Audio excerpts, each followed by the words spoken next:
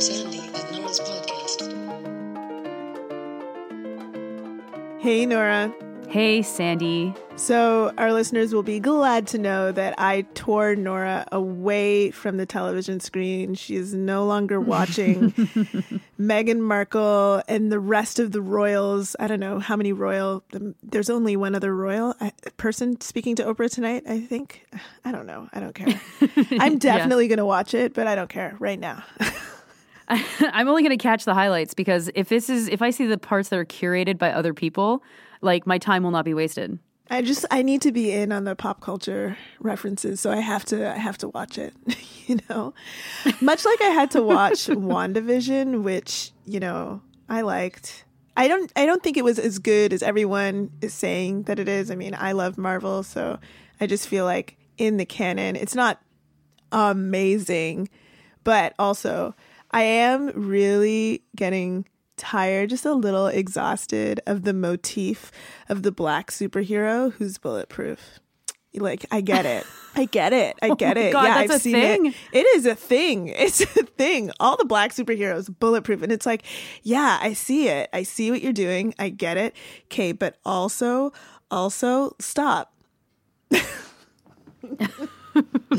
Just stop, especially now. Please stop. I don't want it anymore. Sorry, I should have probably said spoiler alert or something. I don't know.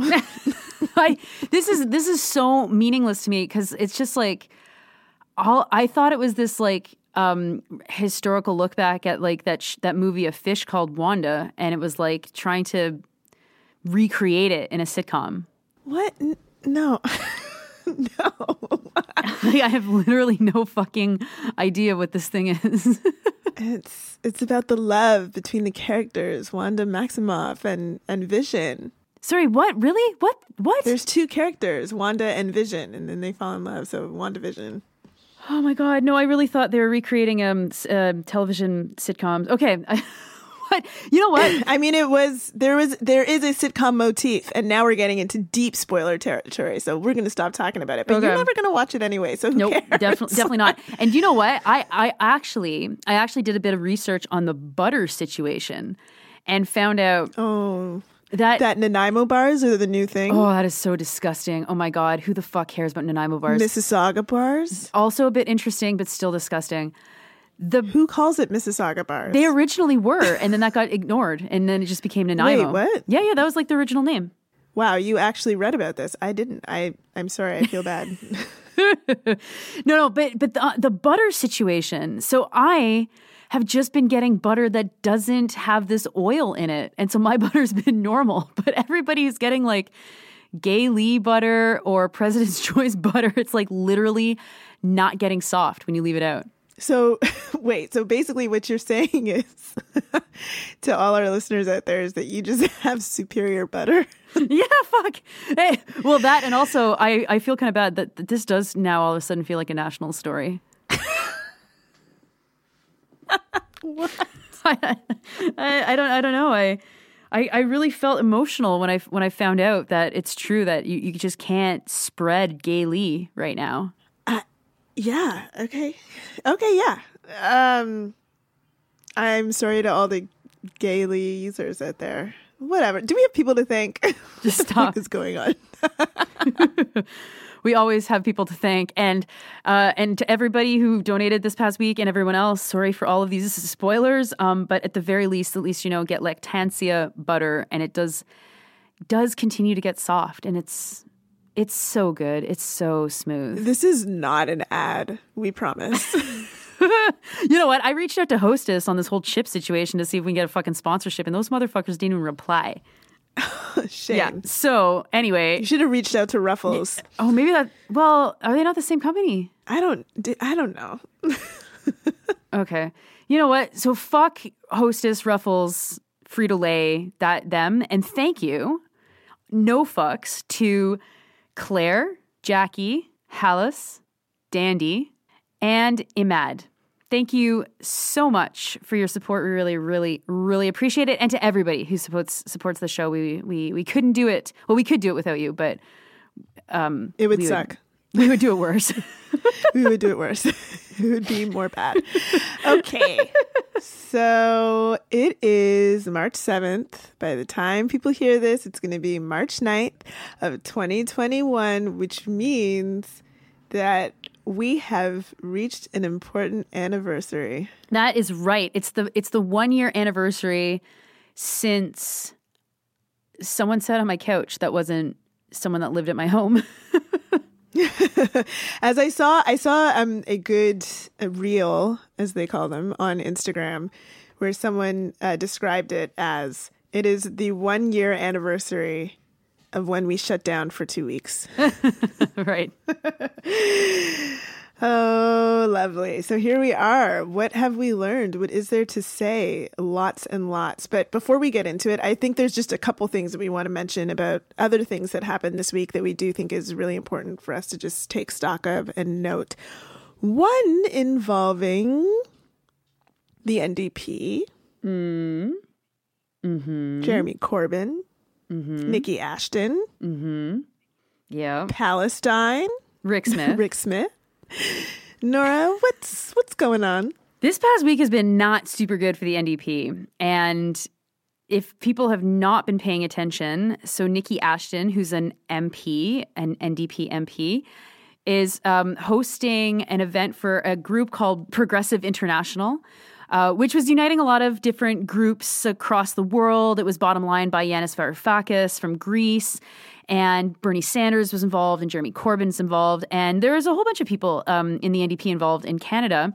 And so Nikki announced that she's having this event with Jeremy. It's in a couple of weeks, so you can check it out if you'd like. It's pay what you can, and the money's going to the Progressive International. And fucking the head of the Broadbent Institute, which is like this NDP adjacent think tank, Rick Smith, I get kind of put a bullet into Nikki Ashton's shoulder over speaking with the vile anti-Semite Jeremy Corbyn. And Rick took a fucking excellent amount of shit for this shit position that he holds. And, this is a position that he maintains. This is not necessarily a position from Broadbent, although the Institute really should fucking clarify that. And when the NDP was asked about this, because Rick made this post on Twitter, he got ratioed and journalists followed up with the party.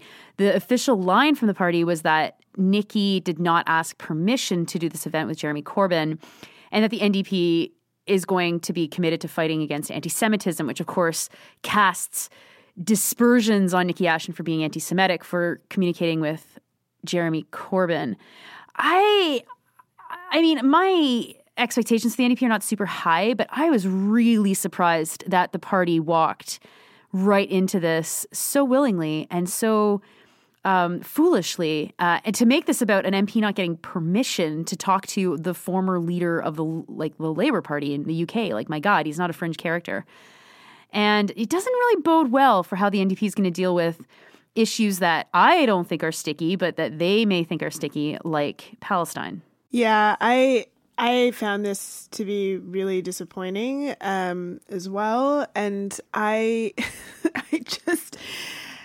mean, it's almost ridiculous. It's like we shouldn't have to be responding to this from what is meant to be the most progressive party that has a shot, I suppose. Like, what is, when you see something like that and you see the way the Liberals respond to any sort of a person who has a reasonable critique of Israel, and you see the way that the Conservatives do, it's just like, why are you exactly the same? What is the reason for you? If not to represent another point of view, if you are going to be exactly the same, and not only exactly the same, but fucking just atrocious in your engagement of subjugated communities worldwide. Why are you? Just why are you? That's the end of the question. It just felt so exhausting to see. And I'm just like, man, and a fucking border crossing conversation about progressive politics is a good thing. It's a good thing. Why are we hating on this right now? Like, I'm sorry. NDP, who are your allies in the UK? Like, who are you? Like, what's going on? Yeah, it's I found it really frustrating also, and indicative of future goings-ons, I suppose. Well, it's especially concerning because of just how close the politics of settler state colonialism connect both countries, both Canada and Israel. I mean, of course, the UK differently as the main colonizer who managed to set a lot of things into motion that we are dealing with still to this day. But that solidarity, if I could use that word, that connects Canada, the United States, Israel, Australia, New Zealand, like these settler colonial states have such similar issues. And of course, they manifest differently. There's different histories. There's different ways in which that colonialism has been imposed, but there's also a lot of similar ways too. And, you know, people talk about Palestine and Israel being an apartheid state, of course, a reference to South Africa, and South African apartheid like has some very like strong connections to how Canada has set up its apartheid regime, its colonial regime. And so, you know, you've got Nikki, who's a representative of a northern riding. She's, you know, the representative of northern Manitoba, and having a conversation with, you know, the former head of the UK Labour Party, like not a fringe guy by any stretch of the imagination. And it's on this issue that the NDP wants to make hay, like in the same like period of time where the BC NDP has just approved Site C Dam. Like, you cannot fucking suck and blow on reconciliation. You cannot suck and blow on colonization. And if the party is going to boil this hit job, which is what Rick Smith's tweet really was, on Ashton down to, well, Corbyn's anti-Semitic, and so we didn't give Nikki permission to speak to him, is like it's just so cowardly. Like, God, I thought that you had like courage as a fucking tagline. Like, what happened to that? You know, like, well, I mean, you know, fine. It's a tagline. I mean, yeah, we spoke last week a little bit about how the NDP could be modeling the type of progressive politic that people really need right now, where they have power. And as you say, you know, they've in BC have decided to approve the Site C Dam. In Alberta, have, you know, are like pro oil in a violently colonial way. And so I don't know what other way you can be pro oil, by the way. So, you know, like it does, you know, it is following through with the way that their politic has been in these provinces. And that's really concerning, because then the question is, what's the point? What's the point? We expect, you know, I mean, the NDP was built to be another option for progressive politics, labor-friendly politics, for, you know, politics that were going to be different. And it just feels really, really fucking like, you know, just another liberal party right now. And it's makes me sad. Yeah, we don't need that. We need that as much as we need a fucking third pandemic. I just imagine that there might be a second one or something like that. Or I was just like, third. Where are we? You know. Yeah. I want to shout out the response and the work that Independent Jewish Voices have done on this, because they responded very quickly. And IJV is a really great organization of progressive Jewish activists in Canada. And they've got a lot of connections to organizations like Jewish Voices for Peace in the United States. And so kudos to them. But fuck every NDP MP who didn't say anything about this. Or who, even worse, like fucking retweeted Rick Smith, like Charlie Angus. Like, guy, you also represented Northern Riding. Like, what the fuck? We see you.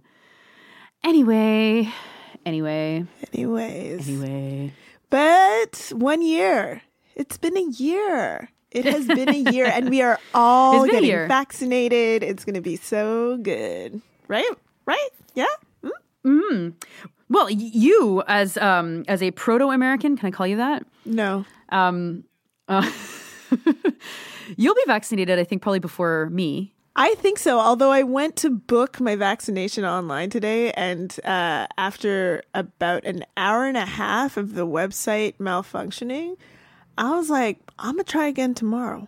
But I'm technically eligible as an education worker. I'm a research assistant at UCLA, which means I'm an education worker. And right now, education workers are eligible to get vaccinated. So I should be getting vaccinated within the week or two. Oh my God. I mean, it's just been Which incredible. is close to when you are, right? You're probably going to get vaccinated in a week or two. No?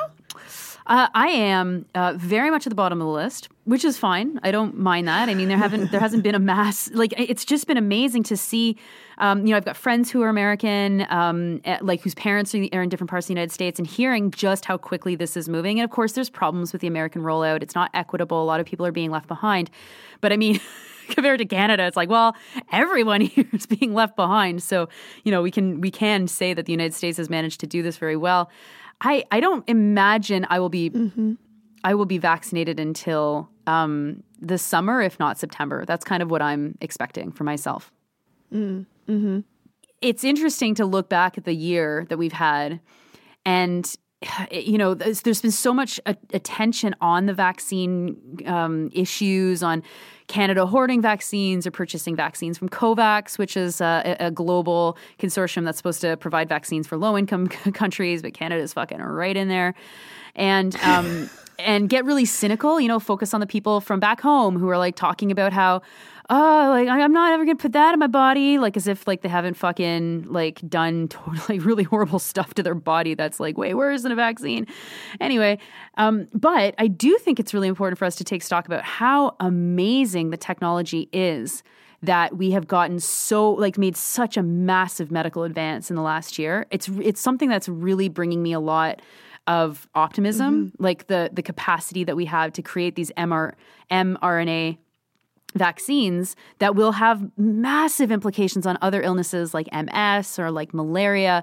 And it's like, fuck, like that is great. That is such a good part, probably the only good part of the pandemic. Yeah. Yeah, it is. It is fascinating to take stock at what is possible when there is the will to do it, because there's this is obviously such a significant and urgent public health crisis of our time, and then it makes me wonder, if all of that sort of energy had been put behind the HIV pandemic. Like how quickly could we have gotten to a situation where we had PrEP, like how quickly could it have been had everyone gotten together and valued the lives of the people who are being impacted the most and said, we have to take care of this right now. How quickly could it have happened, And I think I read recently that it's going to have the development of the vaccine is also going to have some implications for malaria too. And again, that's another question. It's like, wow, like malaria, like a perennial problem. Like, man, if we had just had the will all this time and had focused on these things, and it just, as much as I'm obviously very, very happy and inspired about it, it also puts into perspective what happens when the people whose lives are being harmed, interrupted, ended by a particular public health crisis, when those lives don't matter and when those lives aren't valued, we don't put the type of resources that we need behind them, and we allow people to have their lives harmed, interrupted, ended for years and years, even though we may have the capacity, it may be there. But anyway, yes, it is very, very good. And very, very inspiring to see these changes. And I want more for our society, I just want more. Well, it's the exact same thing looking at something like the CERB, right? Like giving people money, a fast cash injection to survive was something that would have been completely impossible to imagine in 2019. And under the cover of the pandemic, the government, gave individual people a lot of money. Now, the CERB, of course, had a ton of problems with it. They've also handed an incredible amount of money to corporations, both through the wage subsidy, a direct subsidy of tens of billions of dollars to corporations, but also CERB is also an indirect transfer to corporations because of how expensive cell phone bills are and rents are and transit is and food is. But we've been able to not just on the medical front, but also on the economic front, see just how possible some of like the things that people have been demanding for so long are. And, this past week I was on a panel with Sarah Jama from the Disability Justice Network of Ontario, and she was talking about how a universal sum would be great if people getting disability allowances ever had enough money to be not in poverty. Right? The most basic thing, maybe we shouldn't give people literally the bare minimum to survive. And, I really think that at 1 year in this pandemic, it really does require all progressive people to be thinking about these issues and thinking about what has been made possible because of the crisis that we're in, that we've always been told has been impossible. And has it ever actually been impossible? And I think obviously no, none of this stuff has actually been impossible. No, and it never, ever has. I mean, another comparison I saw made by a colleague online was the ways that certain urban centers, and I don't know if this was happening in urban centers in Canada, but certain urban centers were creating little structures around patios for restaurants so that people could, safely still go out and eat, and right. Little structures, ridiculous structures, but structures nonetheless in classrooms so that children could safely interact in the classroom. It's ridiculous for teachers. I'm not at all saying that these things are good solutions, but you think about how quickly people put those things in play, even in, New York apparently had these structures on the street, and it's cold outside. It's like you had little structures that were warm outside so that people could eat. Wow. Why do we have an unhoused problem at all? You did that? You did that so quickly? You mean we could have all this time? We always could have. If only we valued the people. Wow. There's so many things that I think the pandemic has exposed that we can do and that can work well. And it's also exposed just what fucking pieces of shit we are too. Just God, the fact that Toronto is taking Khalil Searwright to court to try to stop him from making these tiny shelters for unhoused people is just awful. And another big failure that has become very clear over the year is how shit our media is right now. Oh my God. Man, how shit our media is. It's just... I'm still blown away by the fact that Nora Loretto, journalist shop of one, is doing all of this this tracking work that should be being done by multiple news outlets, but you were the only person doing it for so long, and probably still the one person doing it with as complete data as you have. And what? That's so stunning It's, to me. I am the only person doing it in the way that I'm doing it. So there's 3 groups of people collecting this data. There's the National Institute of Aging, which is just collating what they can get from public health units. Mine is different because I'm actually adding media reports and family information and information from the residences themselves. There's also a group of Concordia journalism students that are they have a map, so you can look at a map and see some of this data, but you can't really export it, and it's really hard to go from place to place, right? Like, I mean, it's like one of these geolocalized kind of places. So yeah, I'm the only one person doing it. And fuck, even today I read, in the Globe and Mail, oh, someone misstated the number of people that have died in residential care in this country. Oh, okay. By 20% more. It's just like, yeah, the statistics just don't matter. And it, as someone that has watched the pandemic so closely, it is really shocking how much journalists have, there's been this push and pull. Like, journalists have had to do incredible feats from their rooms, really. Like, a lot of them are working from home, and a lot of them are not able to do the kind of coverage that they're used to doing.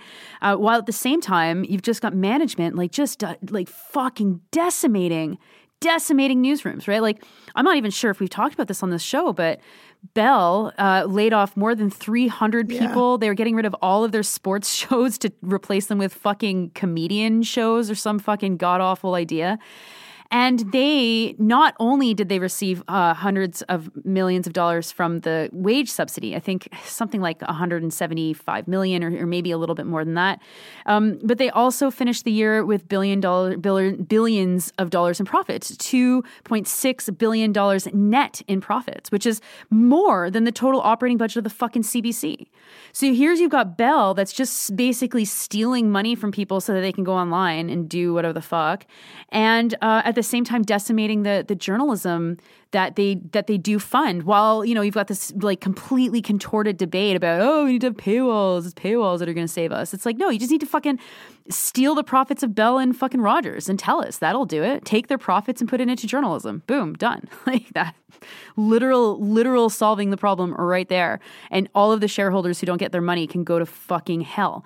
But that requires, what's the word? I think I said it already on this show. Courage. Yeah, I mean, gosh, there's so many different ways that the media failed us in this last year. I mean, even in a year where the media in Canada was going through a bit of a racial reckoning, people... Oh, yeah. Remember that moment? I do recall the moment. That, all of the discussion that was sparked about who is making the decisions about what is news, what is newsworthy, who is worth having on, what sorts of ideas are we going to gatekeep, and what sorts of ideas are we going to allow to be told, and what the racial and anti-Black implications and anti-Indigenous implications are behind those decisions. And even though we had that reckoning, they still failed. The discussions about, and we didn't talk about this on the show. I think you tweeted it at me, and then I forgot to respond to you about it, and then we never spoke about it again. So I'm just bringing it up now, Nora. But like the conversation about how Black people are disproportionately more likely to be impacted by COVID-19. There's ways that could have been reported. There's so many different ways to talk about that. And one of the ways that slipped through on the CBC was this discussion with former president at the University of Toronto, David Naylor, talking about, well, maybe Black people are just genetically more... he made the comment that he made was like, it'll be interesting to see if this is about social factors or about a genetic disposition by Black people. And I don't know, it just sounded a little eugenicist to me. And, there was no critique of that. Yeah. In the article, it was just dropped there as though it's a reasonable way to think about a public health issue. So that's one. And then the other another big racial failing in how we discussed COVID-19 was how the South Asian community was discussed.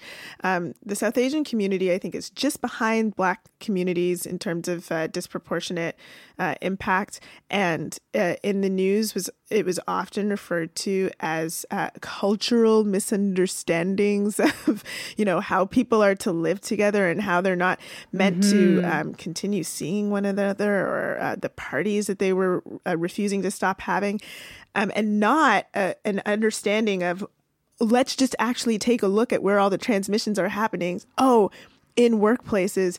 Oh, a lot of these factories are in places where there are high concentrations of South Asian people. Oh, it must be cultural. Like, what? No, it's the employers. Like, and how could you not see through that? How could you not see through that? It's just also obvious, and probably obvious to certain identities of people too, and unfortunately, as we know, those people aren't deciding what the news is. And so when we had the racial reckoning, as it were, I mean, what did it change? I'm not sure. And, a year later, I still feel as though we're not where we need to be. And that's not to say that the people who are working behind the scenes, all the journalists of color, the Black journalists, the Indigenous journalists who have been taking big risks and making big leaps to force conversations on the other side of this, haven't been successful. It's not to say that at all, because I think they have done a lot to move the needle. I just want to see more on the end of it reaching our news outlets. I want to see more of that. Well, it goes back to the reality that these are structural issues, and that representation is, we've said this on the show before, representation is like step 2 of like 100 steps. And it alone is often put forward from managers or from owners as being the solution to the problem of racist journalism in this country. And it's like, that's not the solution. That is one of the steps towards getting towards the solution. And it puts an incredible amount of pressure on those journalists to be the ones that come up with the solution to their own oppression, working under often impossible conditions. So that's, I think, really important to state. I'm not sure, Sandy, if you know why they quoted David Naylor, like just random guy, professor, former president of the University of Toronto. But this motherfucker is the co-chair of Canada's COVID Immunity Task Force. And he made those comments to CBC in the fall. I think it was in late September. And so can you imagine that in September, where the impact on racialized communities, especially Black, Indigenous, and South Asian communities was obvious, was clear by any incomplete data measure that you wanted to take. It was absolutely clear. And this fucking guy tells the CBC that maybe it's a genetic issue that Black people are dying more from COVID. Like, if that's not like such an example of the power of systemic racism in this country, like, that is such a major example. And I found this article months later as I was doing research. I was like, what the fuck? No one challenged him on this. No one was like, David, your racism is just leaking through your dye job of your hair, right? It really boggles the mind, and it's not just like how COVID disproportionately impacted communities. That is a big story. That's a really important story, and even saying disproportionately impacted like tends to have a white frame to it. So it's like, here's how it affected white people, and then here's how it affected everyone else. But like, even if they had done that more consistently, that would have been better. But there was also this underlying acute rise in racism in 2 different forms that like only got covered either when a report came out or when an incident happened or when racists did something. And so the first was the rise in anti-Asian racism. And nowhere has anyone scrutinized the role of journalists in that in that phenomenon. In the early days of COVID, absolutely linking China to COVID-19 as if the overwhelming majority of our cases didn't come from the United States, didn't come from the UK or France or Austria or Puerto Rico, where Canadians were getting cruises from, right? Not like they were in Puerto Rico, but they're like at the ports to leave on the cruise ships.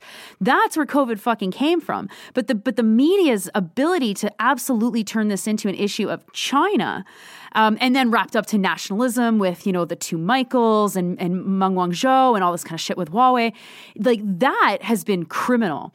And there has been hate crimes, a 787% rise in hate crimes in British Columbia, a rise in reported hate crimes in Ottawa from 2%, from 2 reported hate crimes to 15 reported hate crimes. And of course, these are reported. Like, people don't report most hate crimes because they are, you know, usually like not going to be taken seriously by the cops. And so that has never been kind of discussed. And then the other issue, of course, is the rise of the far right in the cloak of the anti-mask movement, and how rarely journalists have connected anti-masks with fascists, and why that's such a fucking explosive combination. Yeah, and I would love to hear what's going on in newsrooms about that. So if you're a journalist who listens to us and want to drop us a line about it, let us know.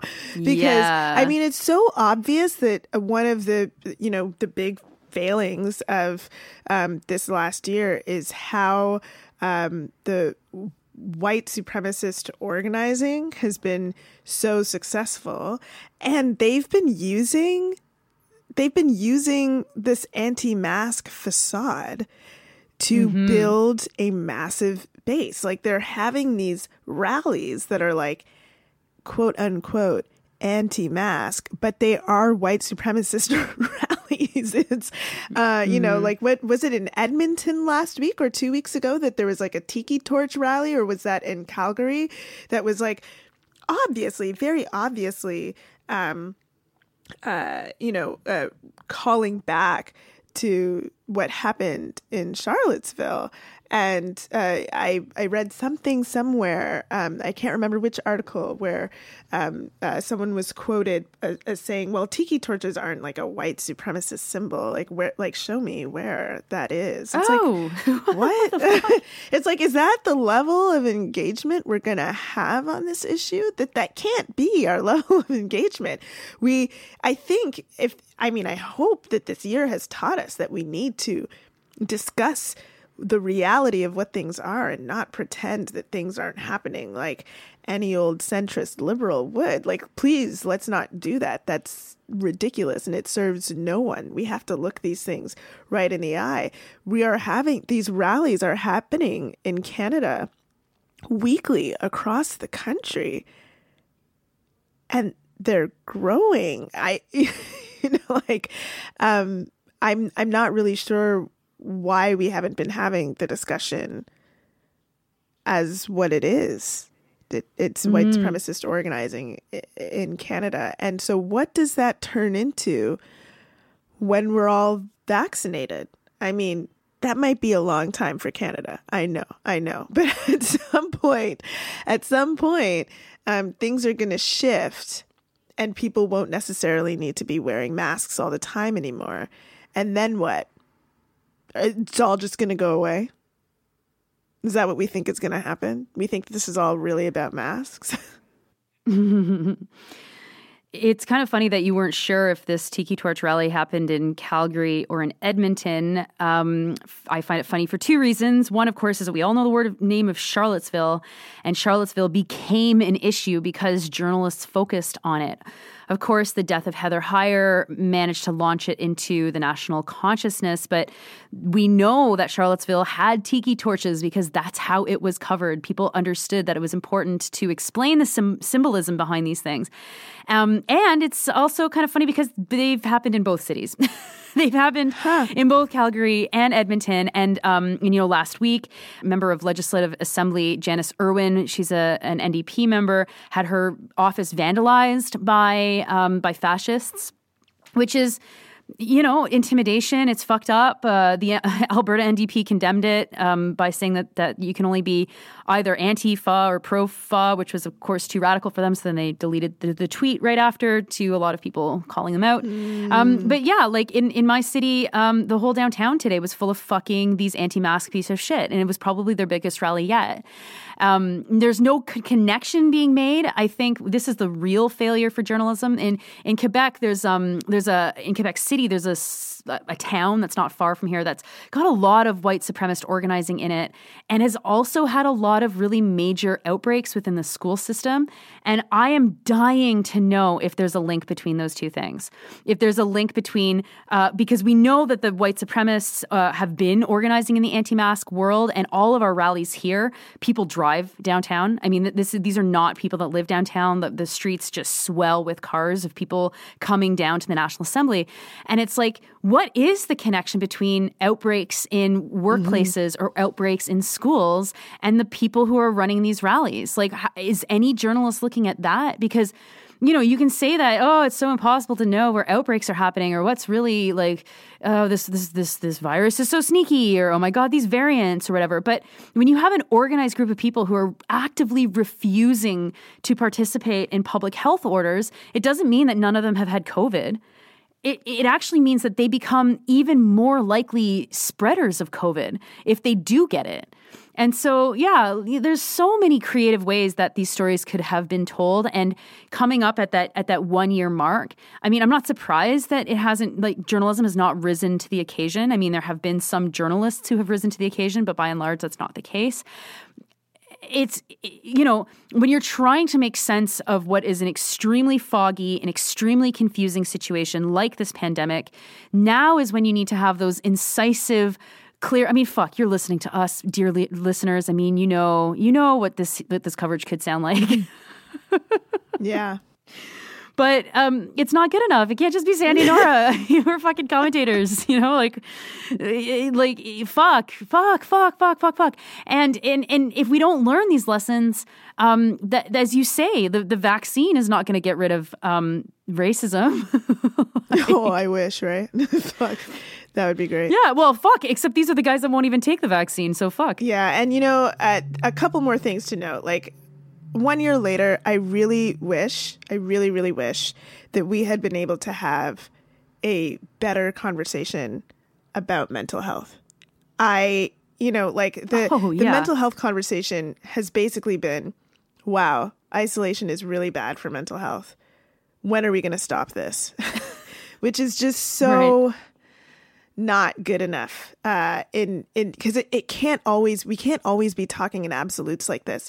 I mean, there was always the option that our representatives who are in power could have put their minds towards what does it look like to prioritize leisure in a way. And I've mentioned this on the podcast before. Like, what could they have created as measures for people to connect from the public sphere? We have all of these tools available to us in the year 2021 or in the year 2020. What could have been created as a public measure of health for mental health for people to connect with one another? Maybe it would have been creative ways to connect over the internet, maybe creative ways to connect in person that were safe, that the cities that we live in, that the communities that we live in, that the provinces that we live in, that the friggin' countries that we live in were actually focused on making. I believe that we could have come up with things that would have made sense. And we kind of threw up our hands and said, this is just bad for mental health. This needs to end soon. Mental health is the economy. This is bad for the economy. This needs to end soon. It's not the same. Like, there has to be a way for us to take care of both our physical health and wellness and our mental health and wellness. And I don't think that those two things are like impossible in a pandemic.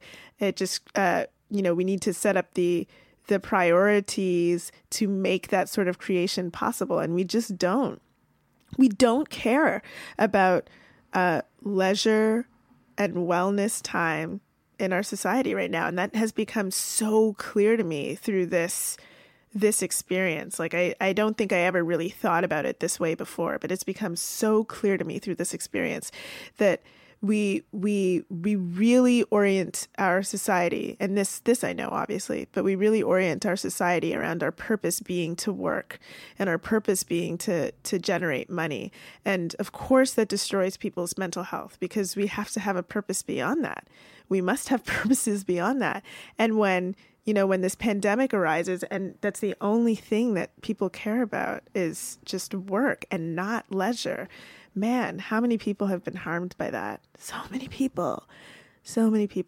But I do want to end on like a good note. I don't know if you have anything to say on that before I do. Well, other than it's not even just that, but fuck, like everybody that needs a doctor right now, mental health services, like they can't get it. Like it's even more basic than having a mental shift. It's like, if journalists could stop covering this as, oh, mental health is bad. Oh, teen mental health is bad. Oh, elderly mental health is bad. It's like, fuck off with this and actually start giving us the stats of how bad it is and whose fault it is and what their addresses are and how do we start convincing politicians to take this seriously. So not super uplifting. I'll leave maybe that to you. But also why? Like the why is like obvious. And I don't know why we're so afraid to talk about it. Like we noticed this in the student movement when we worked there, like people being like, student mental health, so bad. And we'd be like, yeah, tuition fees are extremely high. And they're like, wonder what's causing the badness of the mental health. We're like, well, students are working more than ever and are in bigger debt than they've ever been in and still have to perform in school amongst peers who don't have to do that. So maybe, like, tuition, wow, like financial stressors. I just don't know what it is.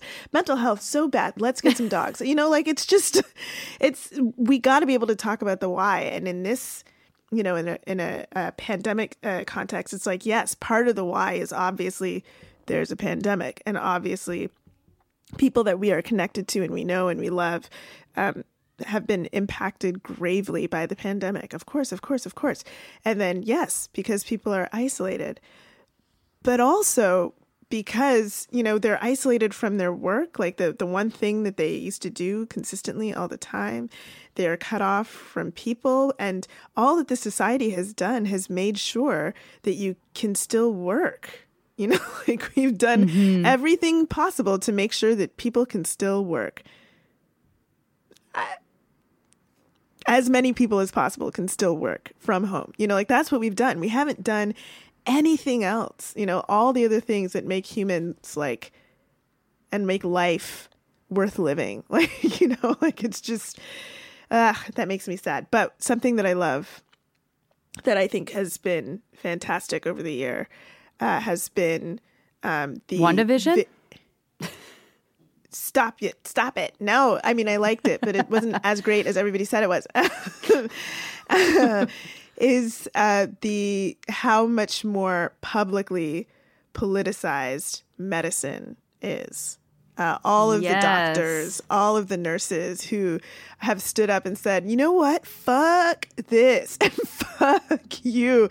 Like we are actually going to talk about the politics of medicine, the politics of care, and the politics behind what has actually, for as long as I can remember anyway, has been a really the politics have been sanitized out of health discussions, public health discussions, which, is ridiculous and wrong. And I think that has been massively shifted this year. And so shout out to all the doctors and nurses who really made that happen. Yeah, to see some of these doctors be surprised that for political reasons they might face political repercussions has been heartwarming and also cute. It's like, oh, well, welcome to my life, guys. But also to the folks who don't have a voice because they've been systemically shut out of media. So I'm thinking specifically of PSWs, personal support workers or proposés bénéficiaires, orderlies, nurses' aides, like all of these cleaners, all of the staff that make these places run. food services, laundry services. They have been so silenced by journalists who will often say, "Oh, it's just impossible to get them to talk because they're so precarious and it's too dangerous for them." And, that's true to some extent. I don't think that justifies a complete shutout, but it's definitely a factor. And so doctors especially who have the political, social, economic capital to be able to speak out, nurses too as well to some extent. You have to do that. You have to bring forward the complaints of the people who you work with, understanding that oftentimes for many different reasons, they can't. And if you do know people who are looking to or willing to speak out, like help them navigate that world of being able to call out the conditions under which they work, so that we really can hear directly from the people who have actually been on the front lines of this pandemic. So, it's been a year. It's been a weird year. It might be another weird year. Let's hope it's less than a year. But I just don't know. I just don't know. I'm getting my vaccine soon, but they're also reopening the UCLA library. And I'm just like, why are you doing that? Stop. Oh, yeah. Yeah, it just seems like all the things that the doctors say, not all of the wisdom gets followed. So we'll see where we're at in a year from now. But what a year it has been. Yes, and Sandy and Nora listeners, thank you for coming along for the ride. There's so much ride left. There's so much ride left. Hopefully not that much. No, I mean of Sandy and Nora, not the pandemic. Oh yeah, we'll be riding for a while.